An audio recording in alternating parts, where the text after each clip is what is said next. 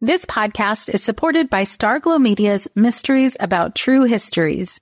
From the creators of the hit top-ranking kids educational podcast in the world, Who Smarted, the Emmy-nominated Nat Geo Disney Plus's Brain Games, and Netflix's Brainchild, comes Mysteries About True Histories, affectionately known as MATH, or math, in which kids ages 6 and up can hear humorous and educational stories that follow two best friends, Max and Molly, while they go on adventures through time, solving puzzles, hidden equations, talking about history, and making learning cool.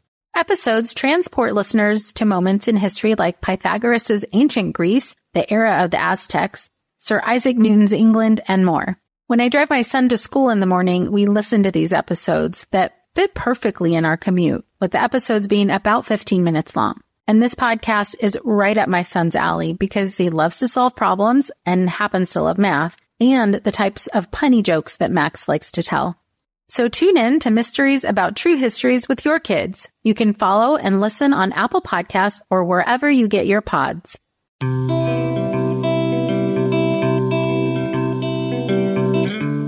Welcome to Mom and Mind, where we dive into all aspects of perinatal mental health and wellness related to pregnancy, birth, loss, postpartum, and new parenthood. It's so much more than postpartum depression. We raise the volume on all of these topics in the hopes that someday everyone will have the support and info that they deserve before they need it. Please note this podcast is not a replacement for treatment by a professional or professional training.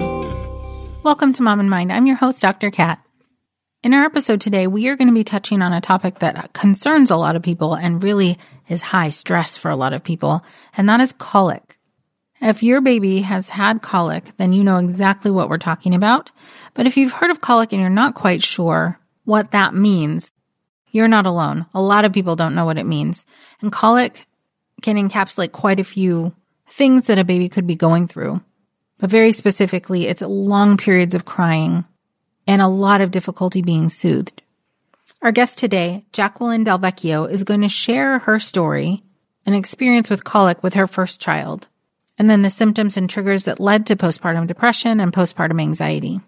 She's going to talk about how this experience really affected her and her mental health, as well as pushed her into specializing in perinatal mental health. Jackie Del Vecchio is a licensed mental health counselor in Salem, Massachusetts. She works in a private practice setting and specializes in perinatal mental health, certified through PSI. She's a wife, a mother of two, and as well as a mom to a chocolate lab. Let's hear from Jackie. Welcome, Jacqueline. Thank you so much for being with us. Thank you so much for having me. I just know that so many people will be able to resonate with your story before even hearing it, because I hear about colic so much and how hard it is and how it contributes to, anxiety and depression. So I'm really happy to have you here to share this so that others out there can know that they're not alone and be able to find ways to cope. Yeah, absolutely. It's a tough one. Yes. Yeah, for sure. So go ahead and start wherever you'd like with your story. Great. So 2016, we had our first child, who was our daughter, and I had a great pregnancy, actually really loved being pregnant. Some heartburn here or there, but overall, everything was great. I actually felt better being pregnant than not. So that all went smooth. The birth all went smooth. Everything was fine. So the second day in the hospital, like when it was the middle of the night and the nurses were bringing her back to the room to feed, I heard one say, "Wow, she's a really colic baby." Oh, and I was like half asleep. And this was day 2. And I didn't really know anything about colic at that point. And my husband had gone home to be with the dog. So he wasn't there that night. And I was like, oh, that's weird. But I just kind of was in and I obviously was on minimal sleep. I didn't think anything of it until we got home. And so it was pretty smooth the first day or two home. We kind of expected, that she would sleep a lot because she's a new baby and eat and poop and all of that. But it started very quickly where she was crying all day. And this was in the first week of her life. And so typically, if people don't know much about colic, it usually will start to peak around, 2, 4, 6, 8 weeks, like not usually the first few days. And so we were just really confused. And is this what it's like? Do they just cry a lot? So right. It went on for a while. And so we went in with the PCP and we talked to her. And I actually looked back at the records because me and my husband had, we couldn't remember it correctly because it was such a blur for us back then, right. that I looked back at the records, and it was day 9 that our pediatrician basically said, it was colic and kind of what to expect. So it was diagnosed pretty early. I mean, the nurses caught it day 2, apparently, which is like unheard of. So it lasted probably close to 7 months. When the doctor said, the first 3 or 4 months, usually is typically what it is. It was not 3 or 4 months, Mm-hmm. And so it's also it's tough because you don't even know what it is. Is it, right. Gastrointestinal? Is it just an unexplained thing where babies cry constantly and barely anything soothes them? It's just so confusing because there's not concrete information out there. Right. So in that time, in those 7 months, I mean, we went to the doctors. She was on reflex medications. We had multiple formula changes. I mean, I gave up. I could not deal with the pumping and the breastfeeding because it was just too much, too much crying. And she was just in pain after every time she ate. She loved to eat, but after every bottle, it was inconsolable, the typical back arching, clenching. Mm-hmm. So nothing would help in the beginning. So we went through lots of different specialty formulas, went to a gastro and, intestinal doctor for her. And we finally ended up on, a regimen but by that time she was like six months. So, it was older that her system was, maturing a little bit more anyways, Mm-hmm. So where they say usually it's like the sphincter muscles that mature by 1 year old, that's when they typically have a lot less trouble with the digesting and the reflux. Mm-hmm. So I was thinking, oh my God, I can't wait till a year. Yeah. But it ended up being, close to, 7 months. And so in that time, I mean, really the only things that brought some relief or peace for her, to calm down was we would bounce on a yoga ball, like a yoga ball for hours at a time. Oh man. And that's how, I know it was a good workout though, to be honest. It was, I got my core back by doing that, but that's how she had to nap. That's how we had to do, like anytime anybody was over, they had to bounce with her on the ball to even hold her so she wouldn't cry. Oh man. So that we found that, and then the sound of the vacuum. So sometimes we would just have to, I don't know why it works, but sometimes the sound of the vacuum in the background would actually kind of reduce, her screams as well. And then just a funny one was the song, Justin Timberlake's song, Can't Stop the Feeling.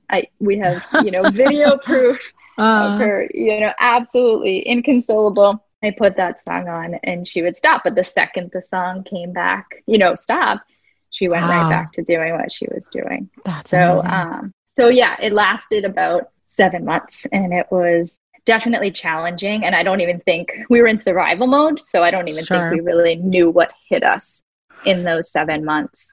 So, I mean, if you can, for people who don't know much about colic, can you walk us through like a typical day of how often she's crying, what you're trying to do to soothe her, how you feel while she's crying? Absolutely. So, a lot of colic babies, they actually are crying all through the night and don't sleep through the night. But she was the opposite. She would cry all day, and our saving grace was that she slept through the night. Oh, so yeah. So, like I said, once again, it's sometimes just confusing. It doesn't really make sense. But so a typical day would be, she would be fine when she woke up.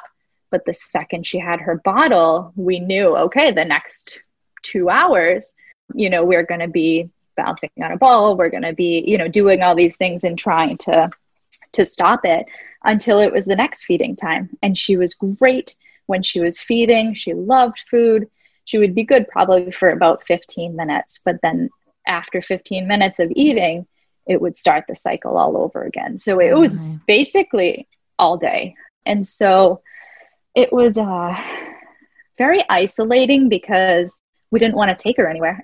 We didn't want to, we didn't want it to like feeding time and know that as soon as we fed her, then she would be, inconsolable, and we didn't want to be anywhere at somebody's house.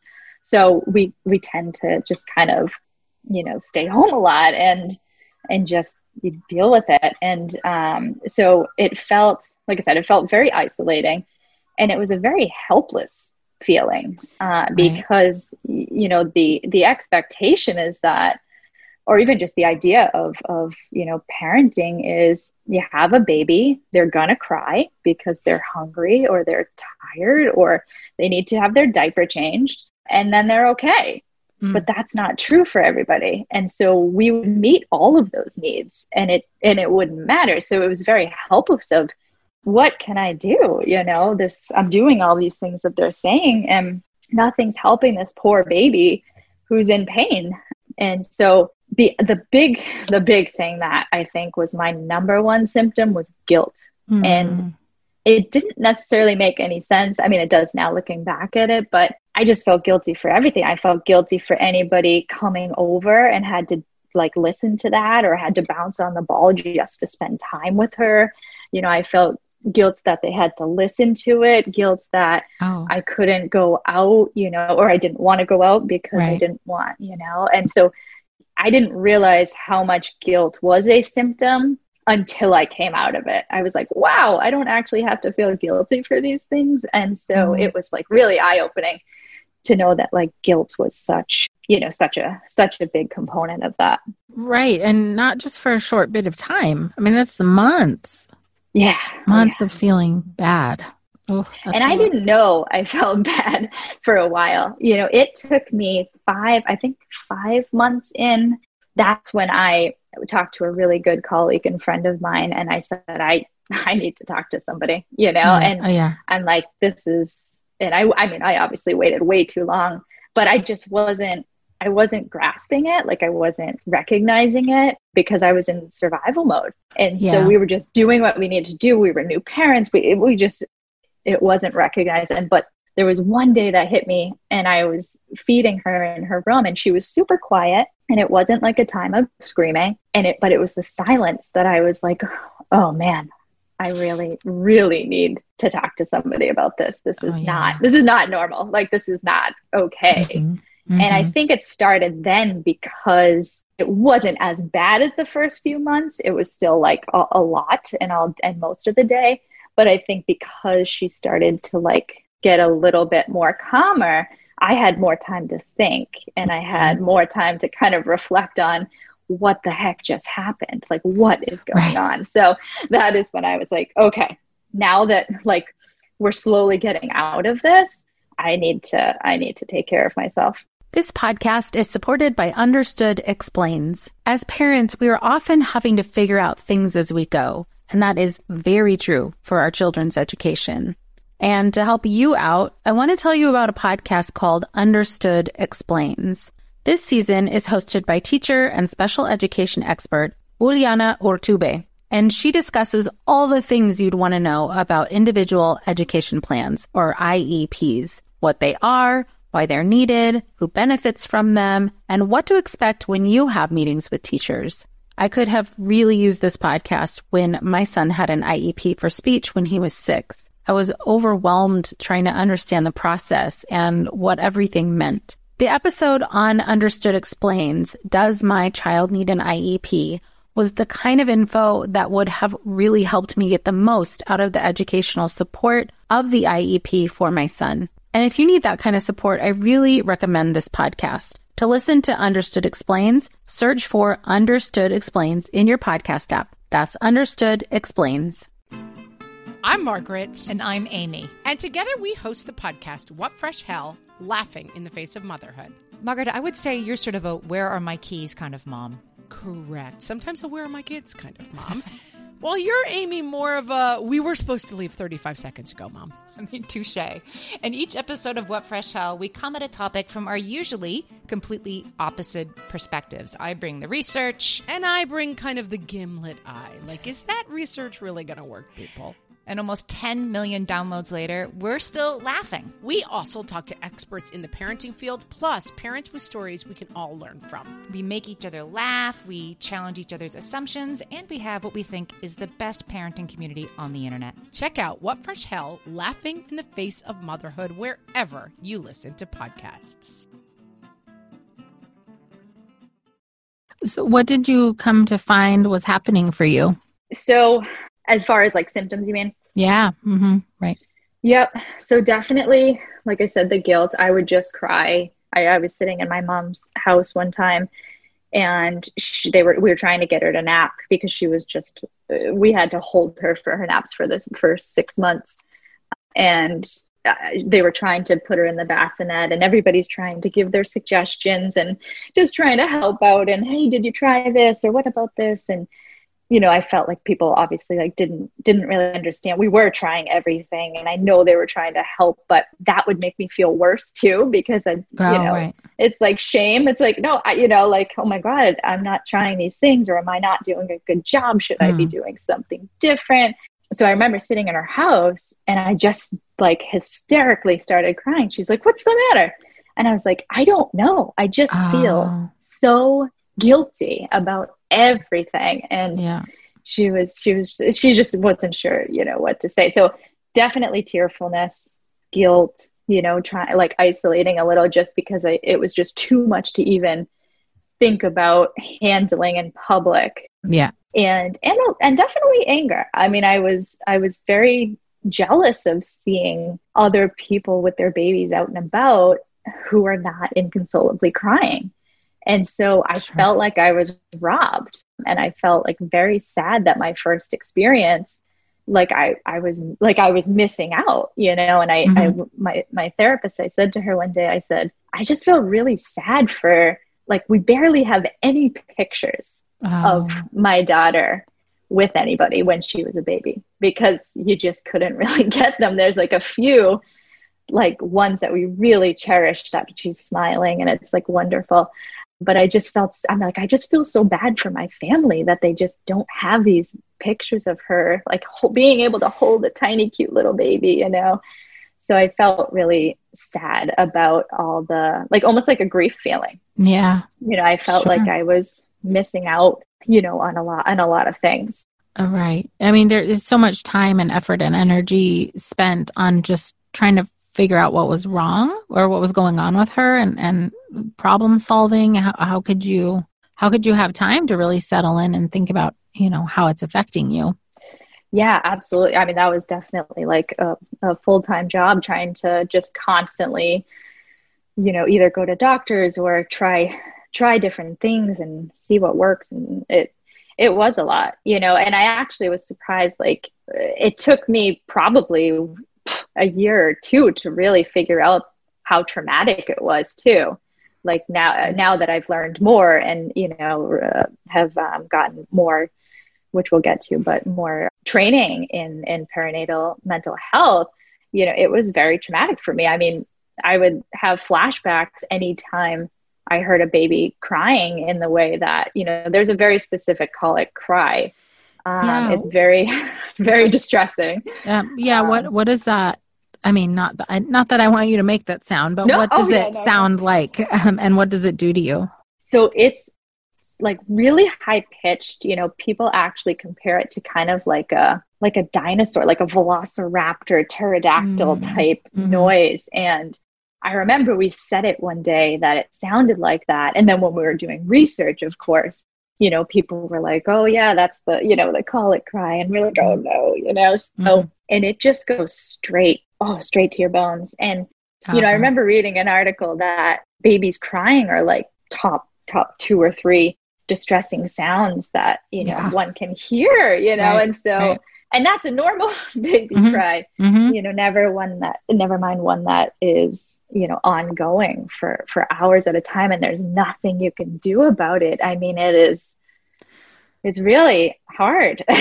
Sure. I mean, I imagine like a panic feeling for you, whenever that happens, at least in the beginning, because you're just, did it feel panicky for you? Yeah, it's so hard to like put a word to it, definitely panicky, definitely, like I said, just like this helpless feeling, and you're just like so sensitive to it, but you're also very frustrated, and I think that's hard for people to admit is, you don't want to be mad at your baby for crying, but we're also human, and it's hard to listen to that for hours on end with nothing that you can do. And so it does get to you. Did you experience like irritability or rage or anything with that? Definitely irritability. I don't know if I would classify it, as rage. I think I would just more go inward and just cry. And I would just like put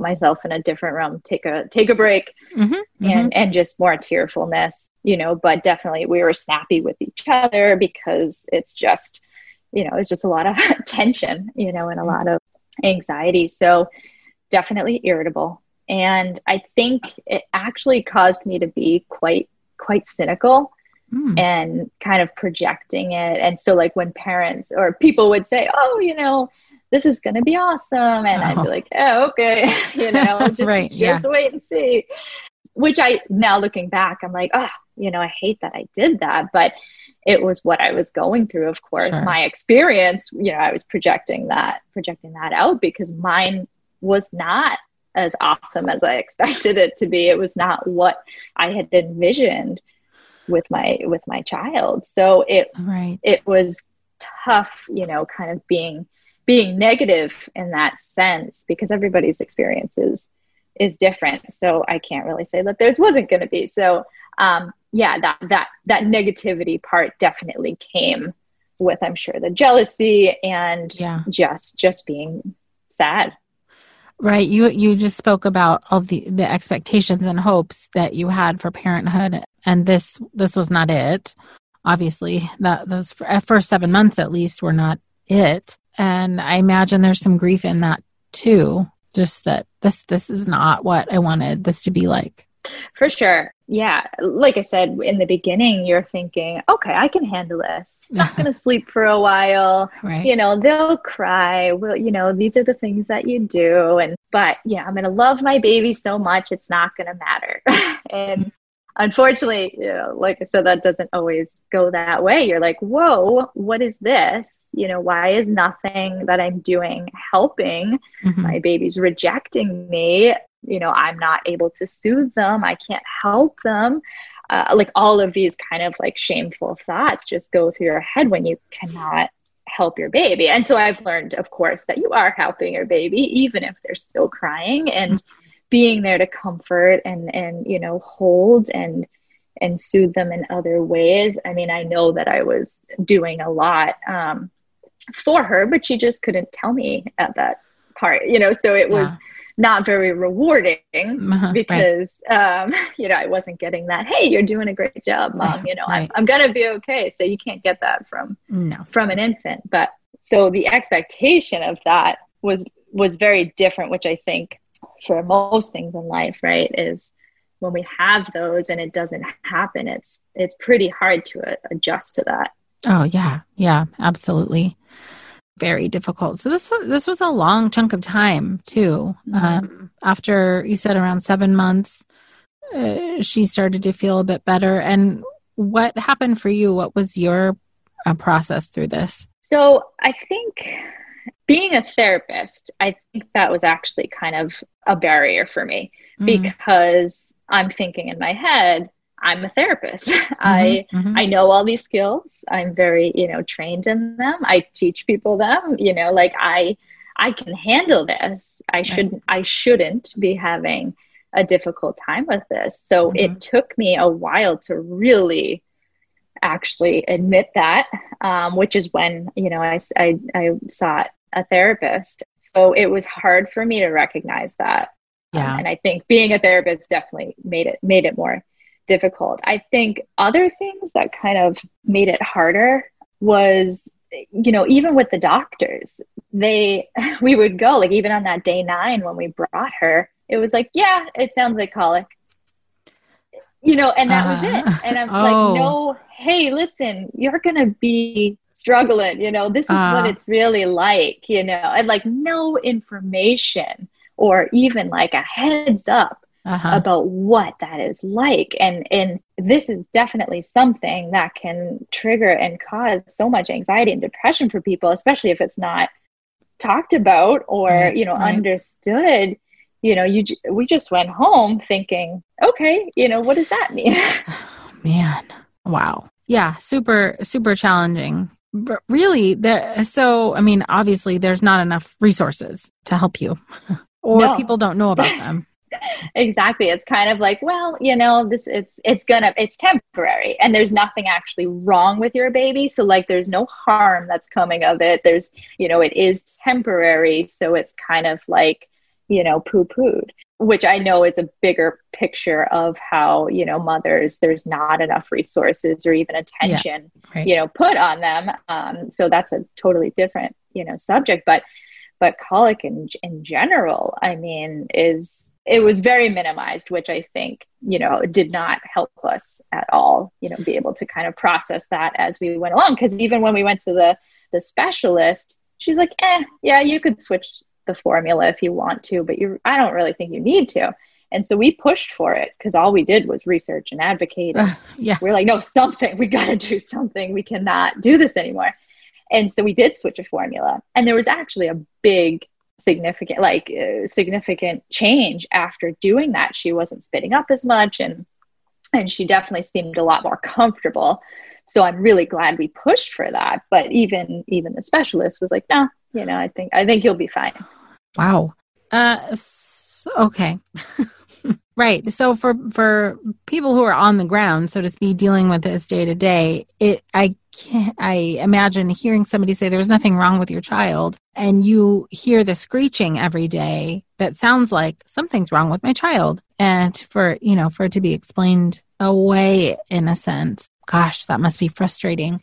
But it leaves you feeling like, okay, well, I guess I got to figure this out by myself or by ourselves. Right. And so that I think also led to all right, I guess this is just normal. Right. So it also was like, okay, maybe I don't need help.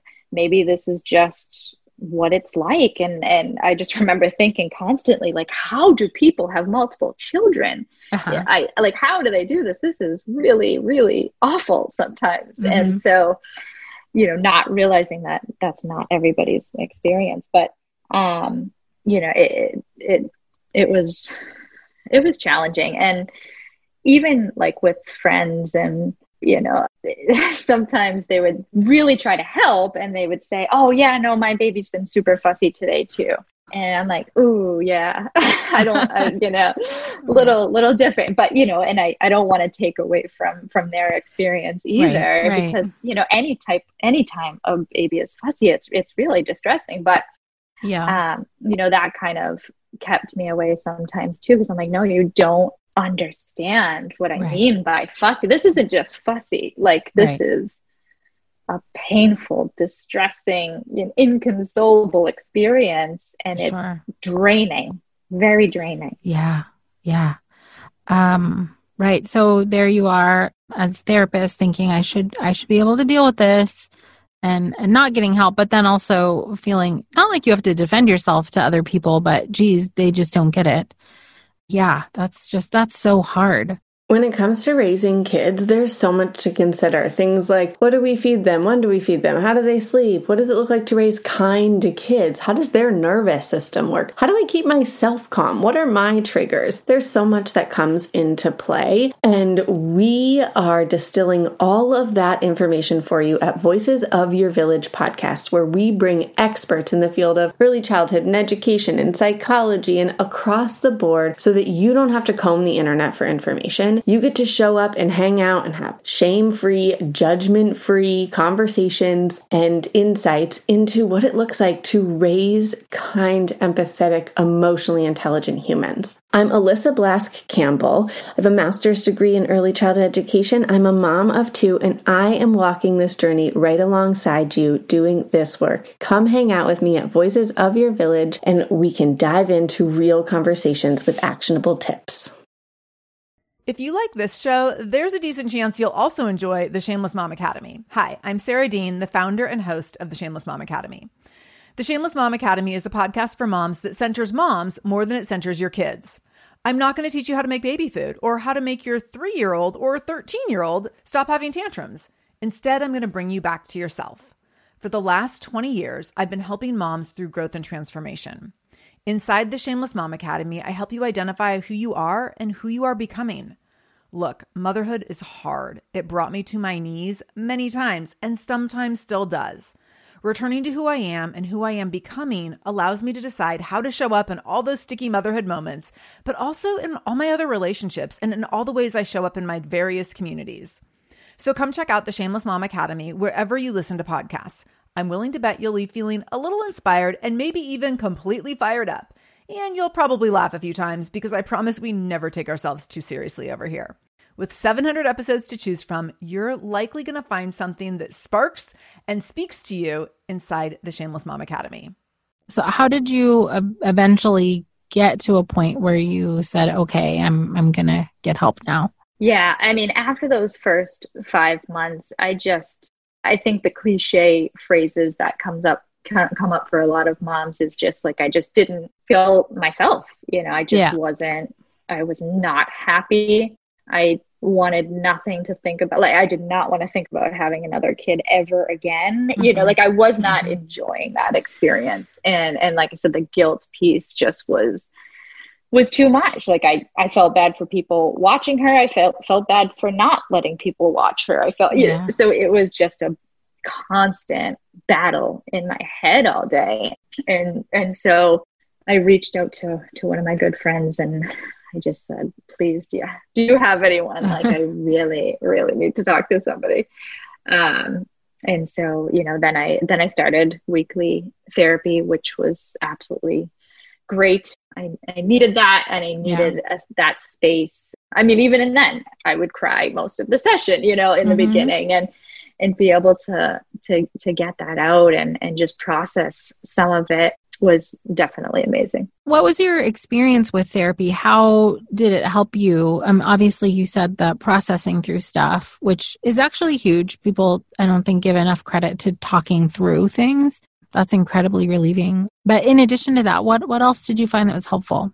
I think normalizing a lot of it. Yeah, I think I had a lot of, different shameful thoughts or, like, I'm a bad mom, or am I doing this right? Like, to be able to normalize so many things that were in my head that I was thinking, I'm the only mom who's thinking this, I'm the only mom who, some days wants to run away and not be a mom anymore. I realized that was not true. That happens all the time. And that's okay, because it's, in that moment, it means that we're just too overwhelmed and we need a break. And, we need something, like, there are other needs not being met at that time. So, to be able to, like, take those thoughts and make sure that we're not, interpreting it in a specific way, right? Thoughts are just thoughts. So being able to normalize them and realize that they can come and go and don't necessarily mean anything about our ability to be a mom was really huge. And I think the biggest lesson was that we are all on the same level. And so I had put myself on a higher level as being a therapist, but I was forgetting that I'm just a human too, right? Because I was thinking my profession, I have to be able to do this. And so I think that was the best lesson for me, is that, nope, we're all humans. And you can be trained in anything. But when we go through a traumatic or challenging experience, you're going to experience the same emotions just as anybody. And you may need that extra support or self-care during that time. And it does not exclude you because you're trained in the field. Oh, right. So you were already a therapist, not quite specializing yet. What led you finally to start specializing? That experience 100%, because once again, it was something I just did not expect. And it led me to feel so sad for all the parents out there that are faced with things that they just did not picture, right? Whether it's a child being sick or, whatever it may come, that unexpected thing that happens, and how difficult it can be to, accept, to deal with. And so I really wanted to be more educated on kind of how to help moms, dads, parents, whoever it may be, caring for these babies, of making sure that they know they're not alone. There's a lot of support out there. And, most 99% of the time, your thoughts are pretty normal. It's just what we do with them. So I wanted to, to be able to be that person to help normalize it for them and help them prepare for certain things that may come, and just share that journey with them, because parenting is darn challenging. It sure is. Right. Right. So what have you learned along the way about the effects of colic on parents? That it's definitely not researched enough. Yeah. But that it absolutely is a trigger to it. And when something is not either researched or just kind of looked over, it's very hard to convince people like, hey, no, this is actually something pretty, challenging and traumatic. Because if it's not like on paper somewhere, then it's not true. But right. it so definitely leading to the depression and anxiety and long periods of it, of course, because once again, it goes back to how distressing something is. And if we're exposing ourselves to it for hours and hours a day and not getting help, it's 100% going to impact us, our mood. So I wish there was more out there, but it absolutely is a factor, and it does come up in the, risk factors, especially of for second children. If you experienced it in the first child, it can kind of be one of those factors that can contribute to postpartum depression or anxiety the second time around. Oh, sure. If you have two colicky kiddos, or just even the postpartum, even if the second child isn't colicky, I wonder. Yeah, I think it was more, like already having a baby that did have colic can make it more likely that you'll experience it, among other things. But it's kind of lower on the list. But yeah, I mean, that's definitely one thing I learned, is that there needs to be a lot more research out there. What are your tips for parents who are dealing with colic now? And I mean, obviously you have your own experience, and it sounds like therapy and support is really useful. But in what way do you help other people with this now? Is a lot of self-care, which this is a very general term, but what I mean by that is making sure that parents have their time, even if it's a 5, 10, 15-minute break where you can step away. And whether that's accepting, I think a big one is people learning to accept help from others. And because we definitely need a village when it comes to that. And I know this year has made it very challenging for people to have a village, because we're supposed to be staying away from everybody. But so being able to so definitely skills on asking for help, but also accepting it. And because we are offered help a lot, and no, that's okay, which I did the same thing because I felt too bad. And I don't want you to listen to her crying for an hour. Well, you know what? Other people, they get to go home. 1 hour of their life is nothing. You deal with it for hours and hours a day. So they're going to be okay. And they're not going to experience it in the same way that we are. Right. So being able to ask and accept for help, to be able to educate themselves for sure, and advocate for themselves, much like with the doctors and whatnot, and like I said, self-care, taking breaks, making sure you have time to exercise, or at least, get out for walks, fresh air, not doing it in the house where the baby is crying, because you want to be able to separate if you can from that, because otherwise it's just going to continue to be more distressing and really counterintuitive to what you're looking for. It seems like it is so overstimulating to have the constant cry, or yes. Even if it's not 24/7, if it's at least half the day or whatever, just having your nervous system be like, I can't take it anymore. Exactly. Because we're not built to. To be on that level of vigilance and alarm all the time really does a number on just your nervous system.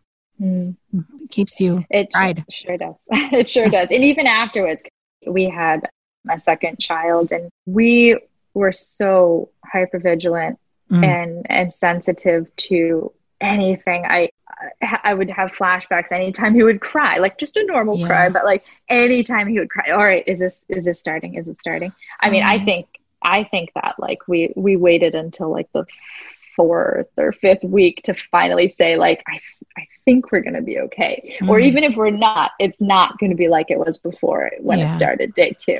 Right. Because I asked the nurse in the hospital on day 2 with him, and I said, how was he? Was he crying all night? Like, how was it? And she's like, oh no, he was totally fine. And I explained the story to her, and she's like, no, they can't tell if they're colic day 2.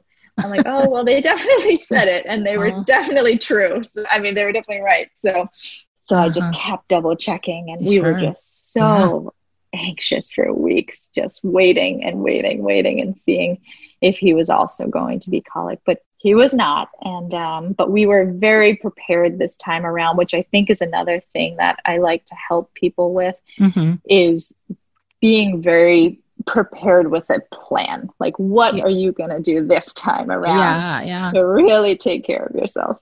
That makes so much sense. And it sounds doable in terms of the tips and the ways that you are supporting people. It's not some far out thing that you're suggesting that people do. This is, I mean, gosh, it would be nice to do this all the time in preparing for babies. But certainly, I mean, that's such an experience that you had as a family to be just on edge like that for so long. Yeah. So the besides, therapy for me, of course, it was the planning for the second child and what I was going to do differently this time. And because I knew what I did last time, which was really nothing, was not going to cut it. And so I had a really, really good plan of support and, exercise and all of these things that really, really made it a lot easier for me this time around. So I took care of myself, and I asked for help, and I accepted help, and I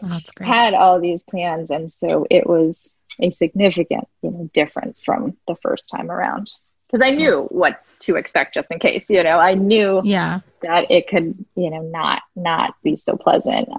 And so I had all angles covered. Great. Yeah. I'm hopeful that you sharing your experience through this, for the people out there who are listening, who are either worried about their baby having colic or going through it themselves, can hear so clearly that there are actionable steps, even if it's not that, specifically that your baby will stop crying or be in pain. But man, all the stuff you've done around that to help yourself is, takes the edge off, helps you be able to still be there for them like you want to be. Yeah. And just want everybody to know they're doing a wonderful job, even if your baby does not stop crying. That does not, equate to you being a good parent or not, which is a really, really important lesson, so that affection and comfort and all of that makes a big difference. So, there are a lot of things to do to make it easier on yourself, not necessarily, like you said, the baby crying less, but we need to take care of ourselves even more because of that. Absolutely. Is there anything else you want to say to people, hopeful messages, or do you feel like you got those in too? So yeah, my intention, of course, is to not scare anybody about the 7 months. I want you to know that there is help out there. And there are a lot of practical ways to help ourselves really, a lot of self-care, self-soothing, and a lot of processing on our own to be able to just get that support a little bit more. And I waited too long, and not too long. I waited long enough that it took a little bit longer for me to be able to get that together. So my suggestion is, even new parents who aren't experiencing this, it's great to get that support and to talk to people, because it's a new experience. And anytime we're in a new transition, or it's hard to adjust to that, and we're new at it, so we're not supposed to know what to do. And so that support and that help is great anyways. So I think it's a hopeful thing. Yes, it's a temporary thing with colic, but it's challenging, and we have that support out there. We just have to accept it. Fantastic. Thank you so much for leaving us with that and that hope for parents that they can get through this too. I appreciate you sharing your experience with us today. Yeah, thank you so much for having me. Thank you again, Jackie, for being with us today and sharing your story and all of this great information with us. For those of you who'd like to get connected with her, go to JacquelineDelVecchio.com or find her on Instagram at ButLet'sBeRealistic. As usual, please share with at least one person who you know could benefit from this information, and knowing that they're not alone. There are many, many families out there dealing with a baby who has colic and not sure what to do and not sure how to cope. And do remember to subscribe to this podcast if you haven't yet already. Thanks for being with us. Until next time. Thank you so much for joining us today. Please share this podcast. Together we can support moms and families so that no one has to deal with this alone. Come connect with us at momandmind.com. No one told us the truth about parenthood. Why? This is the podcast everyone needed before they had kids, because now that those little ones are here, there is a lot to unpack. I'm Rachel Shepardota, and I am your host for the podcast No One Told Us, where we tell the truth about parenting and let you in on all the stuff you really should have known about before having kids. I am the founder of Hey Sleepy Baby, but this podcast is so much more than sleep. We'll be diving into all the topics that you really care about and need to know while you do your best job raising those adorable, tiny humans. Our goal is to just make you feel less alone and less overwhelmed. There are so many things that no one tells us before becoming a parent, and I think that we should really pull back the curtain on becoming a first-time or second-time mom or dad to share the good, the bad, and the ugly. We'll have a little education, a little fun, and a whole lot of heart that goes into each and every episode. So join me and our amazing guests each week to hear us talk about what no one told us.